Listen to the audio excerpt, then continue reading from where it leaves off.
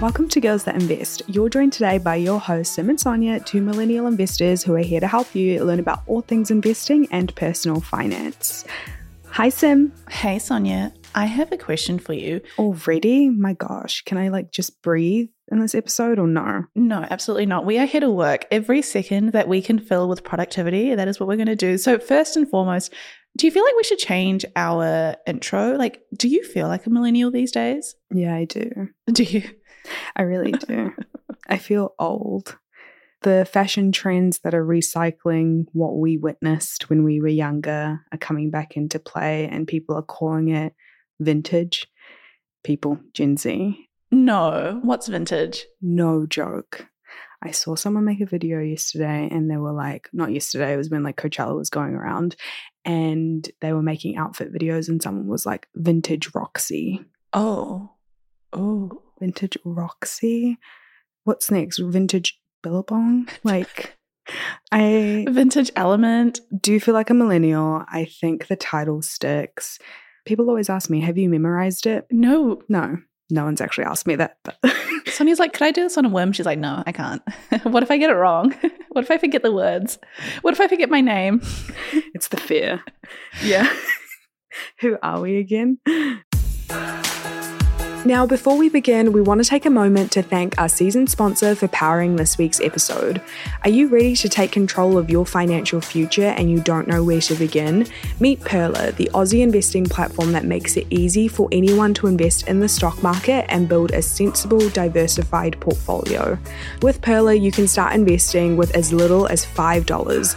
Pearler's unique community-driven experience guides you through the process of selecting your investment goals, creating a portfolio tailored to your needs, and tracking your progress over time. One of the things that we love most about Pearler is their commitment to financial education. Pearler commits to empowering investors through tools like template portfolios with access to easier investing and supportive community connections. Pearler also offers great insight and data that help pave the way for equitable investing. Their research finds women are investing more of their income than men, and more women invest on their platform than men. Pearler also walks the walk with open pay transparency to help facilitate open conversations about wage, roles, and opportunities within the financial industry. If you're feeling overwhelmed by all the options, Pearler's platform is intuitive and easy to use with powerful tools that give you control over your investments. You can track your portfolio's performance, set up automatic investments, and even invite friends and family to invest alongside you. Don't wait to start building your financial future. Check out pearler.com today and start investing in your goals. But what are we talking about today? What we're talking about today is there such thing as a self-made millionaire? I have seen so much discourse around the use of the term self-made millionaire, and I think people feel very strongly about it. You either are someone that goes, absolutely, of course, I've seen so-and-so. Usually it's people in their lives or themselves that have started from the bottom and made it to where they are, as Drake so famously lets us know. And then there's people that go, no, there's absolutely no way. If you've accumulated wealth, you have not done it on your own. You have either done it off the backs of people, which is more of an ethical dilemma, but also you have so much privilege and luck and all these other things. And to say it's done by yourself is not correct. And so I wanted to discuss that with you, because we are actually in a time where more and more millionaires are being sprouted or created. We've never lived in a time where we've had more millionaires than now, but that's also inflation. It's less money technically to be a millionaire than it was 50 years ago. So I want to have a chat with you, because I think when we talk about these kind of things, this is where Sonia's opinions really shine. Not to say that they don't shine when we talk about top 3 ETFs, but when you come into social commentary, it is so intriguing. So I want to pick your brain, if we can say that. I want to share our thoughts, and I want to fight today. That's what I want to do. You want to fight?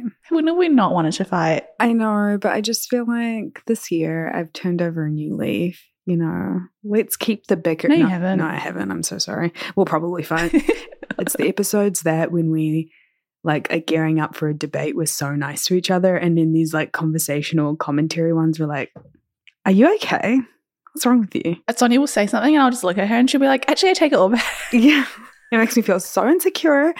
But that's why we're starting off with you first. Let's test the waters. Bring me your first point and let me see how I can disagree with you. Well, the first thing that I wanted to bring up around the discourse of if there is such thing as a self-made millionaire is just talking about how most millionaires get their money, because I think there's no way that we can determine if it's even possible or not without being like, okay, well, where did it come from? Because if it's all coming from like generational wealth, that's an easy answer. If it's all coming from, I don't know, other means, that's different. So there was a few studies done. One was a 2019 study by WealthX. Another one was a Fidelity study. And the WealthX study found that more than 2/3 of individuals with a net worth over 30 million, we're not talking about, 1 million. We're not talking about those peasants. We're talking about 30 million or more than 2/3 of them are considered self-made, quote unquote.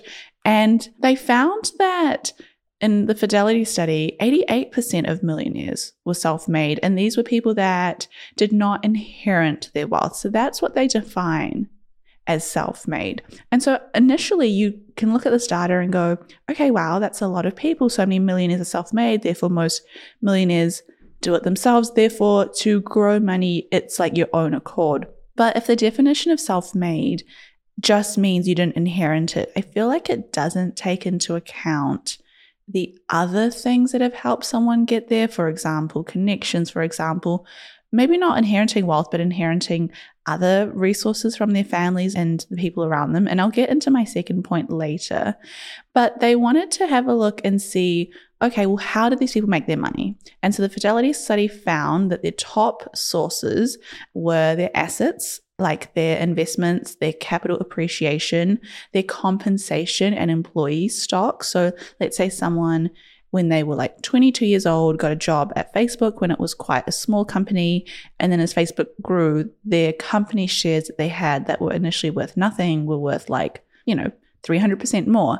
And so these people are often the ones that have quote unquote normal jobs, but become millionaires from becoming very niche down. And so one thing that they looked at was, what's the kind of 3 main paths to become a millionaire? And it was deciphered as 1, being a specialist, being someone that is so good at their field, so niche that they just keep rising their way up through the corporate ladder. So these are like your execs, these are like your chief technology officer, your chief financial officer, your chief people's officer. The other way was then entrepreneurship. So entrepreneurship, people that make companies, of course, and grow their wealth that way. And the third way was often the sort of slow and sure way of you're not becoming a millionaire instantaneously, but you're doing it through kind of being a everyday person that spends less than they earn, puts their money away and slowly accumulates wealth through their shares, through their real estate over time. Also, when they looked at how these millionaires were behaving, they found that 30% of them were concerned with preserving their wealth, but 20% of them were sort of focused on growing their fortune. And so if you really think about it, these aren't people that are gunning nonstop throughout their whole lives. They've kind of often made their money and they're just let me just keep it going. Let me just kind of trickle it through.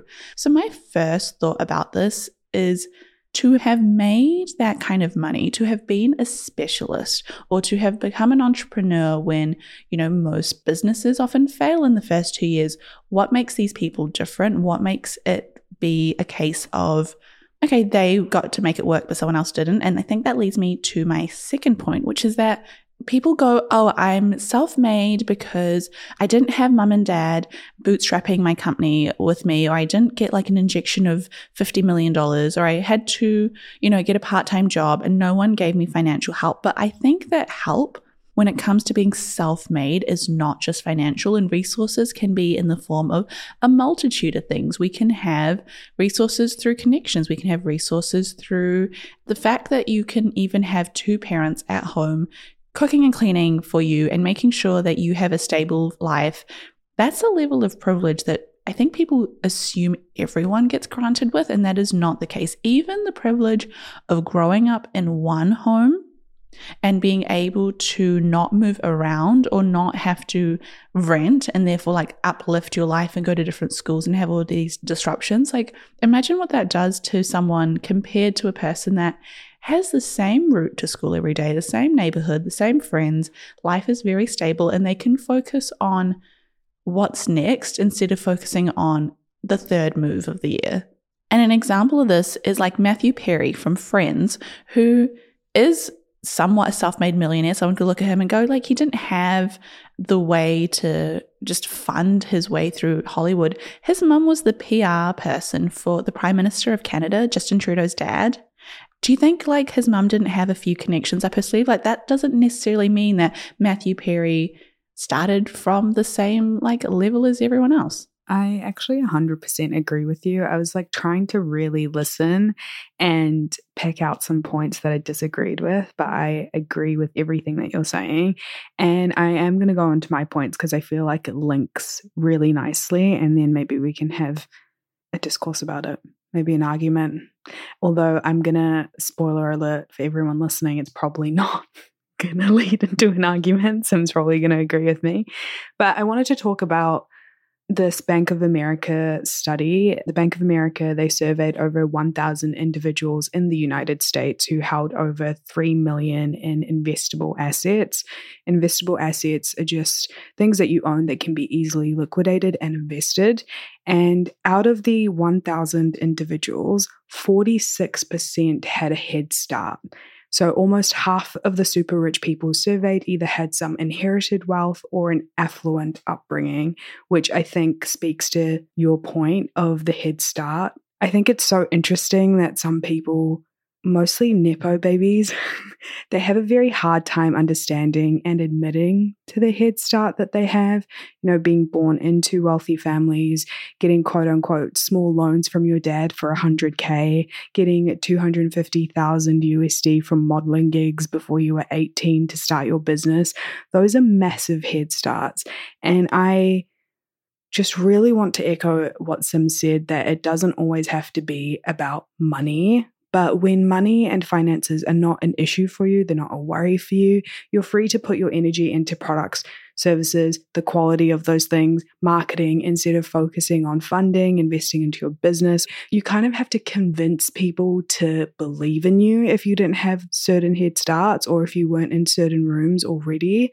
And a lot of people who have come from low income or poor families who have no networking capital, they either have to work like 1,000 times harder to get into these rooms compared to someone who just got a ticket to that event or like that room, this room that we speak of, and they're the CEO of X company, or their mum was on the board of Y company, or their family name has prestige to it. It's like the old money vibes. And in the same study, 20% of the ultra wealthy they reported were self-made, and it defines them as people with a middle class or poor upbringing and no inheritance. And when they were comparing these people, they found that the way that people came into wealth or got their money, it affected their view on money as well. So for example, the self-made ultra rich, they held higher proportions of stocks in their portfolios, and young investors also more likely to buy crypto or alternative investments compared to other people who inherited their money. This is the generational wealth that we talk about. A lot of people get their properties passed down to them from families, jewelry, heirlooms, other investments that they don't really have to think about. But when you're self-made, you're making like such a conscious decision where your money's going. And it's almost like you don't have the same like gambling tendency, or I don't know how to describe it. Do you know what I mean?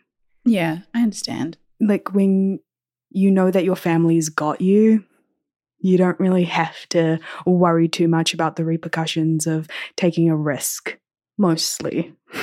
Whereas like if you're self-made, like you hear those really feel-good stories of like sports players being the first millionaire in their family, buying their mum a house and all of that. They kind of do have to be a little bit careful in what they're doing with their money, especially if they want to have generational wealth for their family where other people don't have to consider the same risks.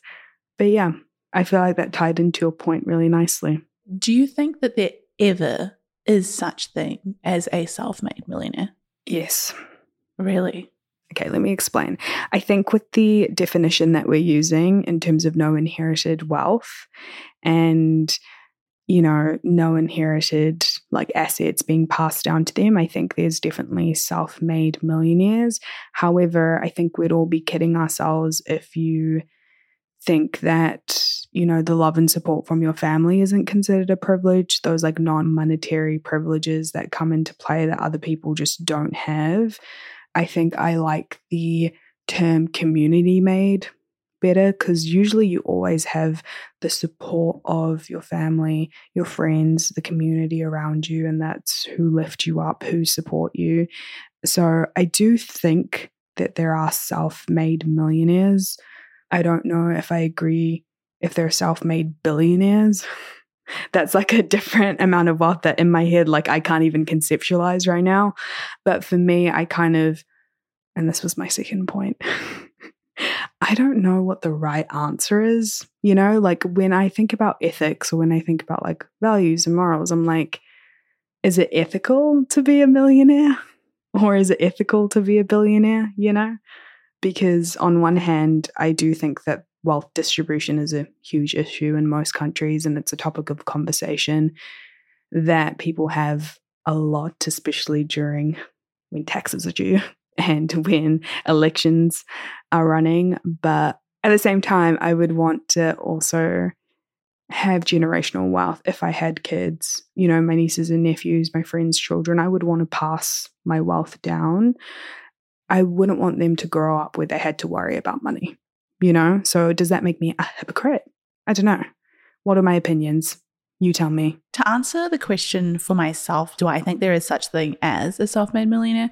I don't. If we're looking at it by the broad definition of did you get money to start your thing, then yeah, sure. There's lots of people that are self-made millionaires. You could classify myself as a self-made millionaire, but I don't classify myself as a self-made millionaire. I think it's like definitely community made. I think if I looked at my life and if I looked at someone who grew up very similarly to me, I can still pinpoint the differences in like my upbringing that allowed me to like do what I did. And that included like being able to grow up in an area, even though like Sonia and I went to a public school, we had really good schooling for certain kids. And it was quite interesting. They put certain groups of kids into like, what do you call them? Like extension classes.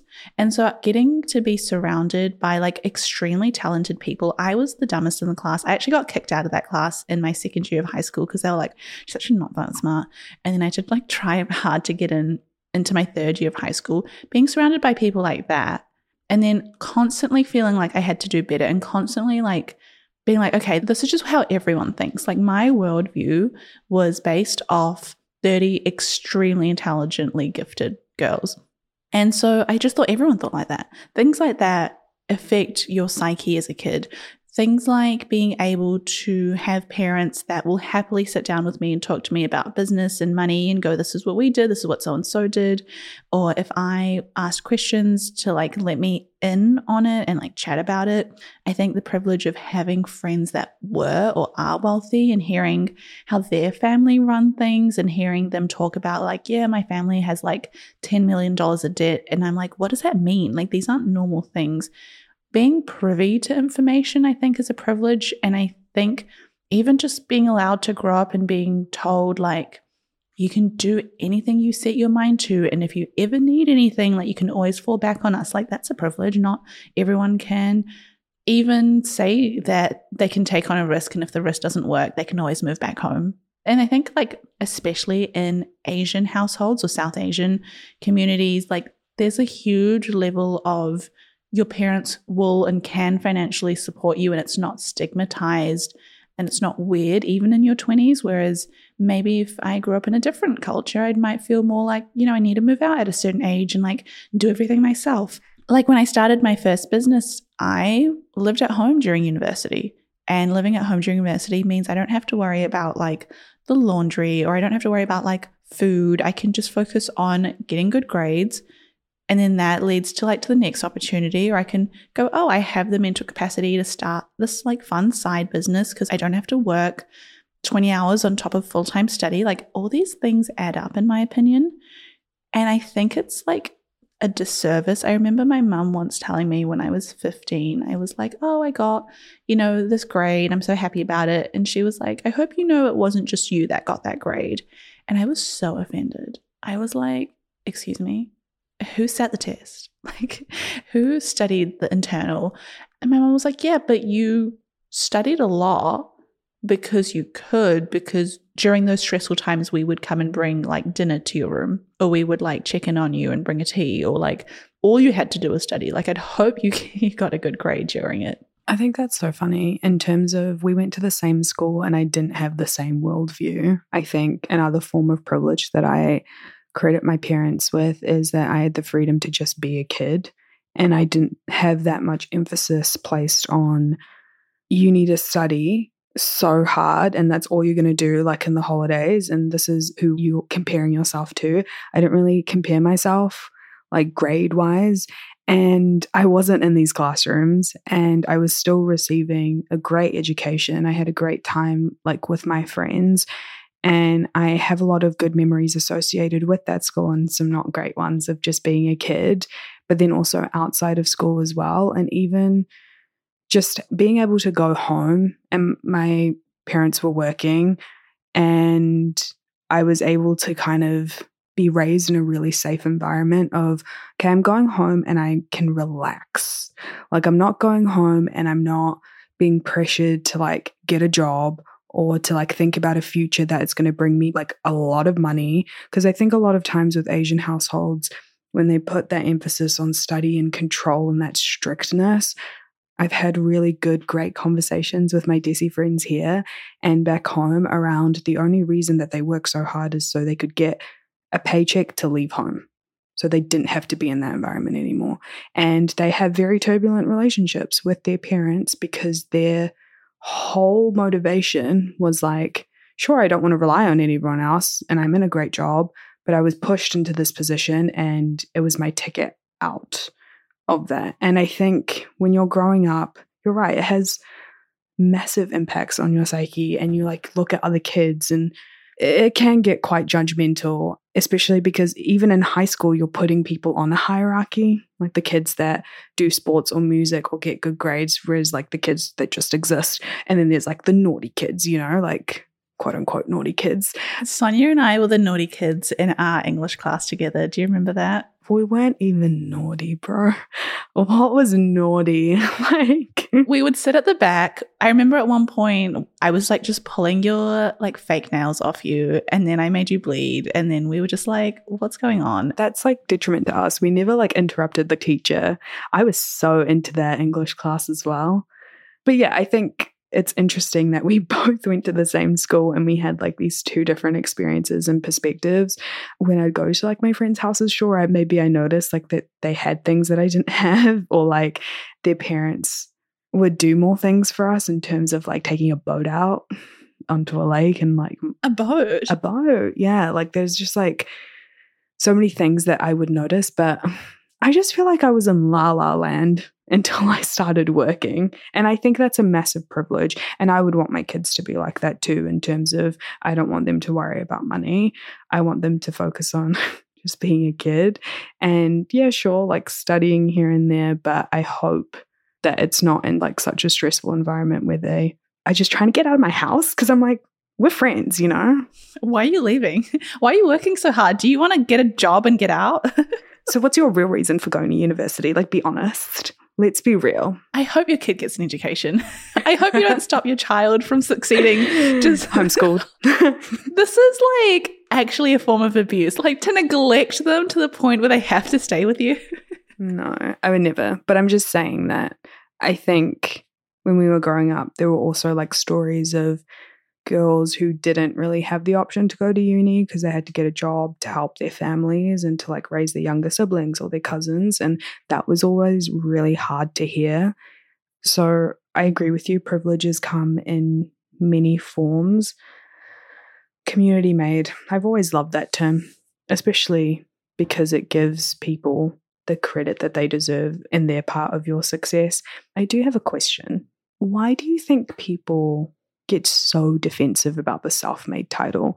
Like, you have these Nepo babies, or even people who like are entrepreneurs that aren't in like entertainment industries. They will fight tooth and nail to be like, I'm self-made. My parents didn't have anything to do with this, or my connections, I just wonder where that defensiveness comes from. For business owners, every transaction is more than just a swipe of a card. It's the culmination of your hard work, dedication, and commitment to your customers. That's why I'm excited to share with you a game-changing solution that's simplifying the way businesses like yours accept payments. Introducing Tap to Pay on iPhone, powered by Stripe. Contactless payments has never been easier. You can seamlessly accept contactless payments directly from your iPhone, and the best part, there's no additional hardware required. Think about it. From local pop-ups to global retailers, Tap to Pay on iPhone and Stripe cater to businesses of all sizes, empowering them to accept payments right from their iPhones. It's a game changer for businesses looking to scale quickly and stay flexible, with quick setup that takes minutes, not days. So, how can Tap to Pay on iPhone and Stripe benefit your business? It's simple. Increased revenue, expanded reach, and enhanced customer experience. It's a win-win-win. To learn more about how Tap to Pay on iPhone and Stripe can transform your business, visit stripe.com/tapiphone today. I feel like it comes from a form of putting your productivity as your self-worth. And if you only have your productivity as the defining factor of you, then of course you're going to get so defensive if the only thing that you think you have is being taken away. Like if I put so much value into how I look, and that's just an example, but if I was like, this is the only thing going for me, if someone said I looked ugly, I think that would hurt me so much more than if someone called me ugly and I was like, well, it's one part of me and your subjective opinion. It hits a nerve because it means so much.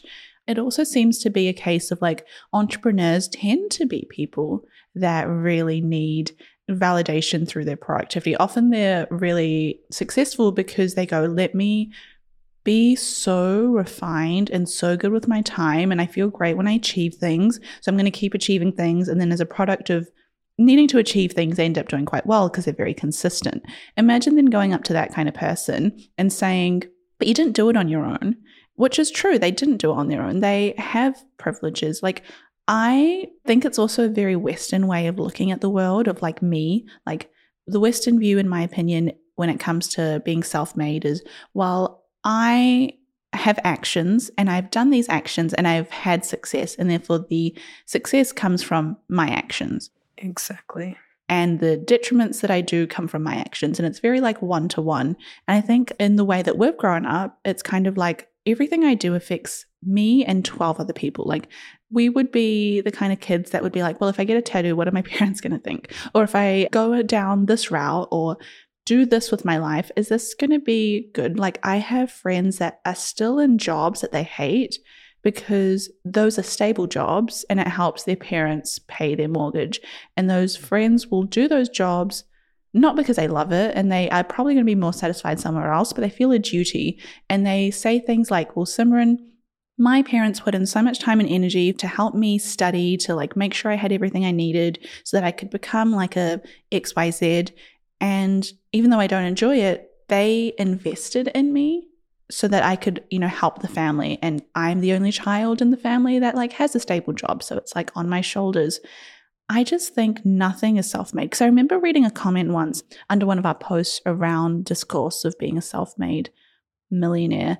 And some person said, well, then by that definition, no one is ever self-made. Nothing is done on your own. And I was yeah, that's the point. That's what we're trying to say. Everything is interconnected. Everything you do has some butterfly effect of someone else being there to help you.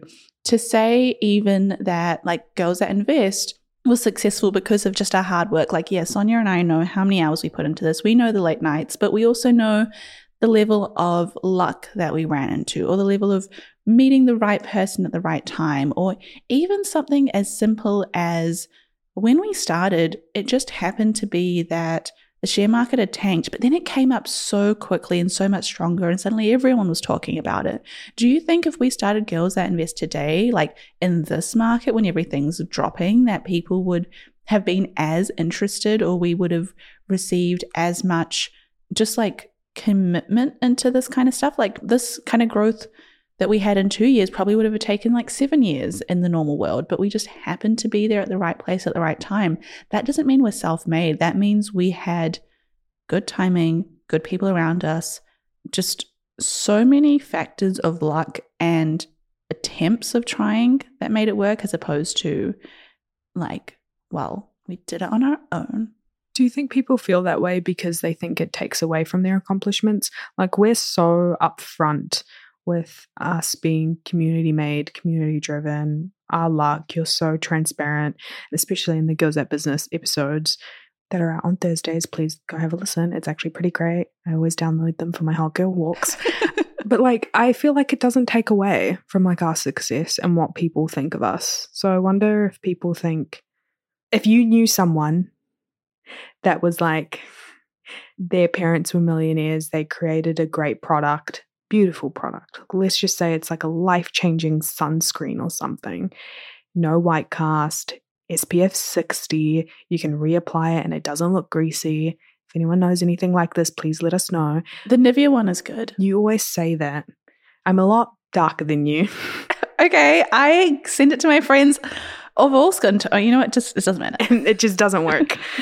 It's irrelevant to the story. I'm trying to build a picture here. And they come out with the sunscreen, right? Magical sunscreen. Yeah. If you knew their parents were billionaires and like they grew up around factories and had all these connections, would that take away from the product? No, I'm still going to buy the product. I might say to you, oh, well, it sounds like you probably had some help. And you might say, no, I didn't. But like, you did. And that's okay. Okay, I feel like there are people who like lean into their privileges and they acknowledge how they grew up. They acknowledge having, what's his name, Eugene Levy as a dad, and then Dan Levy creating Schitt's Creek. He's been so open and transparent. Doesn't take away from the great show. Doesn't take away from his comedy and his success, because he's leaning into like what's so hard with just admitting it, you know? You become more likable when you acknowledge you have a head start. And I think it just creates a more fairer picture. And I think that's why I've never struggled with sharing the privileges that I've had, because rather than being like, oh no, this takes away from me if I tell people that I went to like this school or I grew up in this area, or that my parents do have a home that they've had their whole lives that they bought, I view it as like I'm setting a realistic picture. And I don't want to say to people, hey, I did this, therefore you can do it the exact same way as I did. I want to be like, hey, I did this and these were the factors that helped me. So if you have those factors, it's going to be easier for you. And if you don't have those factors, it might be harder for you. It doesn't mean it's impossible, but I find it so helpful if I can look at someone else, see what they've done to achieve their success, and then hear their story of how they did it, because I can go, oh, of course that person did it that way. And then I feel less stressed about it. And I feel like it's okay. Like I don't have to have done that in the way that they've done it. Like they had other things that helped them. Yeah. People talk about Warren Buffett being a self-made billionaire. His dad had great connections, and also, for comparison's sake, he got majority of his wealth when he was like 50 and then after he retired, you know? Like he didn't achieve all of that while he was in his 20s and having a quarter-life crisis every other day about who he is. So calm down. I think also people forget that like Warren Buffett's dad was a stockbroker. Like Warren Buffett bought Coca-Cola shares when he was like 11 years old. Like if I had shares at 11 years old, I'd be fine too. Also, his lecturers just happened to be Benjamin Graham, like the person that literally wrote that very thick, like maroon colored book called The Intelligent Investor. That was Warren Buffett's teacher. Like, of course, the man that writes the most like OG investment book then teaches the kid that learns investing at 11 years old. Like, you think if Warren Buffett didn't become the world's like richest investor, I would be disappointed, actually. I'd be like, this man is not worthy. Actually, yeah. And see, I get the flip side of that pressure. Like, are you allowed to just be if you are born into like wealth? Warren's like, I just want to go and play on the scooter. And Benjamin Graham's like, no, we have to study the like DCF method today. Yeah. What is wealth, really? I feel like that's probably a good place to wrap up this episode. But I think if we could really just summarize our viewpoints, you know, at the end of the day, millionaires have often come across as most of them being self-made. Studies showing that like 68 to 88% of them are self-made, but that just looks at the financial point of view. Most of them get their money from things like investments, from things like stock options, from entrepreneurship, or just the slow and steady investing style. But resources aren't just financial, and you've got to account for all the different areas and ways that we can have privilege, which kind of then lead into the idea that we are community made. And it's a very like Western versus almost Eastern mindset of, okay, well, did I actually do this by myself, or was it all these small accumulative effects that other people have had? And I guess we can't, like, as Sonia said, come to the right answer. But if I had to give an answer, is there such thing as a self-made millionaire? Absolutely not. Sonia, final thoughts? I'm going to say no. All right. Well, I hope you enjoy this episode. This is definitely a different one where we, I guess, just dive into our thoughts as opposed to anything else. If you've enjoyed this, please take a screenshot, share it on your Instagram, tag Girls That Invest. It means the world to us. It helps us get the podcast out there and helps us spread the joyful message that millionaires don't exist in a self-made vacuum. And we will see you next week. Until next time, Sonia. Till next time, Sim. Bye. Bye. And as always, to finish off with our disclaimer. Girls That Invest does not provide personalized investing advice for your individual needs. We are not financial advisors. The advice from Girls That Invest exists for educational purposes only and should not be relied upon to make an investment or financial decision. Advice from Girls That Invest is general in nature and does not consider individual circumstances. Always do your research and please use your due diligence. Alrighty, till next time, team. Bye.